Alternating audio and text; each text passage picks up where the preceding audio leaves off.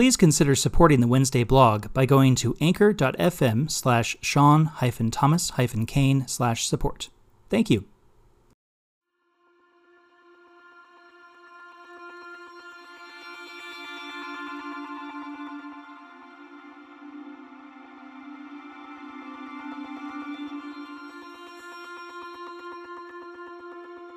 Welcome back to the Wednesday blog with me, Sean Kane.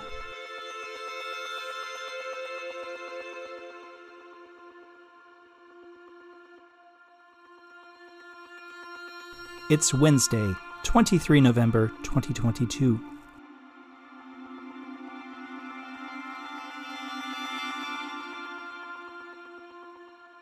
Today, I'm reflecting on the last 3 years spent in Binghamton and the things about life and work and academia I've learned. I was 27 when I arrived here in Binghamton at the start of August 2019. I made a big move out here with immense help from my parents and set up shop in a good-sized one-bedroom apartment that's remained my sanctuary in this part of the country ever since. I'd wanted to continue my education up to the PhD since my high school days, and it's a plan I've stuck with through thick and thin. After a false start in my first attempt to apply to PhD programs in 2016, which led to 2 wonderful years working on a second master's in history at the University of Missouri, Kansas City, I applied again, now far better positioned for a PhD program, and ended up here through the good graces and friendly insight of several people to whom I'm quite grateful. Arriving in Binghamton, though, I found the place very cold and quite lonely.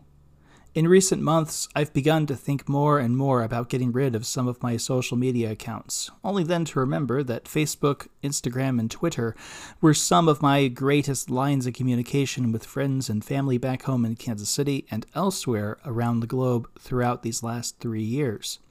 That first semester was tough, very tough.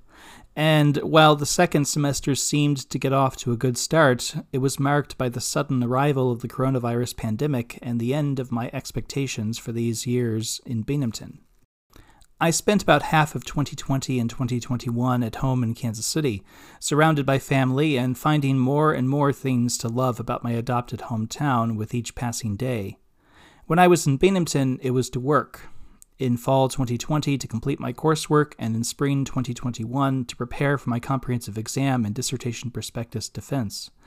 I still did a good deal of the prospectus work at home rather than here, though the memories of those snowy early months of 2021 reading for the comps here at this desk where I am now always comes to mind when I'm in this room.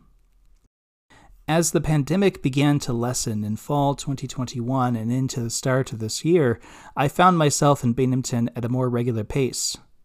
There was something nice about that. Sure, I wanted to be home with my family, but I also felt like I was getting a part of the college experience of going away for a few years to study that was reminiscent of the year I spent working on my first master's at the University of Westminster in London. I started to venture further afield in the Northeast again, traveling to Boston, New York, Philadelphia, Baltimore, and Washington again. When I first decided to come here, one of the things I decided was that I'd take the opportunity of being in the Northeast to see as much of this region as possible. 2022 saw another transition. I wasn't in one of the newer cohorts in my department anymore. Now, in fall 2022, I'm one of the senior graduate students. It's a weird thing to consider, seeing as it felt like 2020 and 2021 evaded the usual social life of the history graduate students here, thanks to the ongoing pandemic. I also began to look more seriously at my future, applying for jobs in cities across the country, and even looking again at some professorships, something I doubted for a while would be an option for me. If there's anything about life that I've learned over the past 3 years spent here, it's that you always need to have things beyond your work to look forward to. Whether that be a long walk in the woods on the weekends, or a day trip to somewhere nearby, or even the latest episode of your favorite show in the evenings. Doing this job without having a life beyond it is draining. For me, the best times here in Binghamton were in fall 2021 and spring 2022, when I truly began to feel like I had a place here that I'd made my own. I was confident in my work, happy with how my TA duties were going, and really enjoying my free time as I began to spend my Friday evenings up at the Copernic Observatory and Sundays at the Newman House, the Catholic chapel just off campus.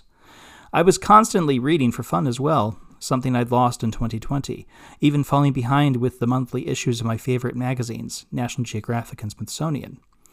There were many weeknights I'd spend out having dinner alone, reading natural history, science fiction, anthropology, and astronomy books. It's interesting looking back on myself from 6 years ago when I was in London, the months that summer when I decided I wanted to get back into history after a year studying political science. My motivations were to earn a job working at one of the great museums I'd spent countless hours in during that year in the British capital.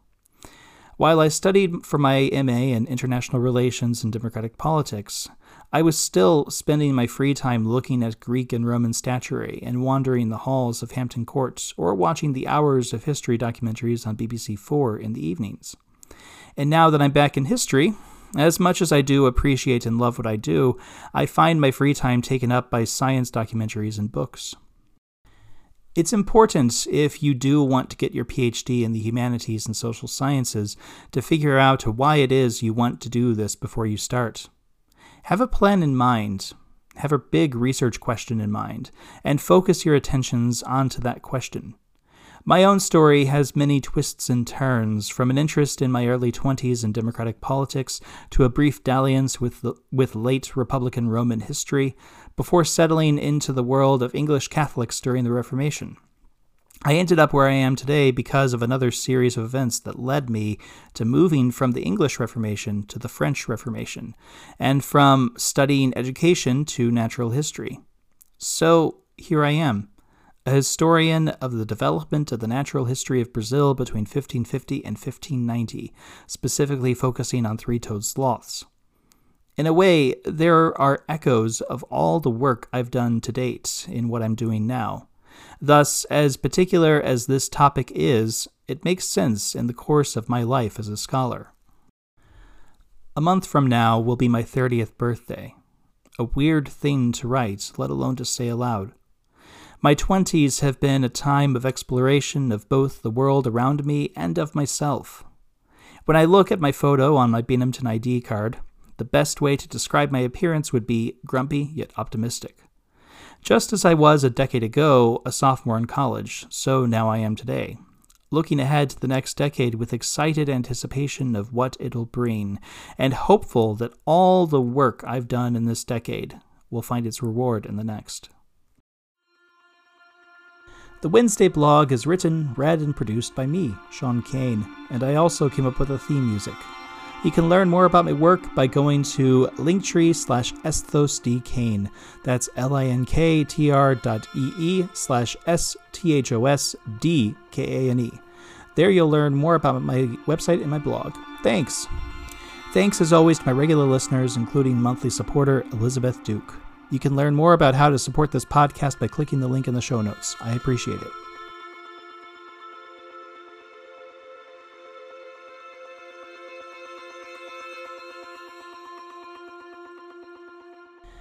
This podcast is distributed by Anchor. Learn more at anchor.fm.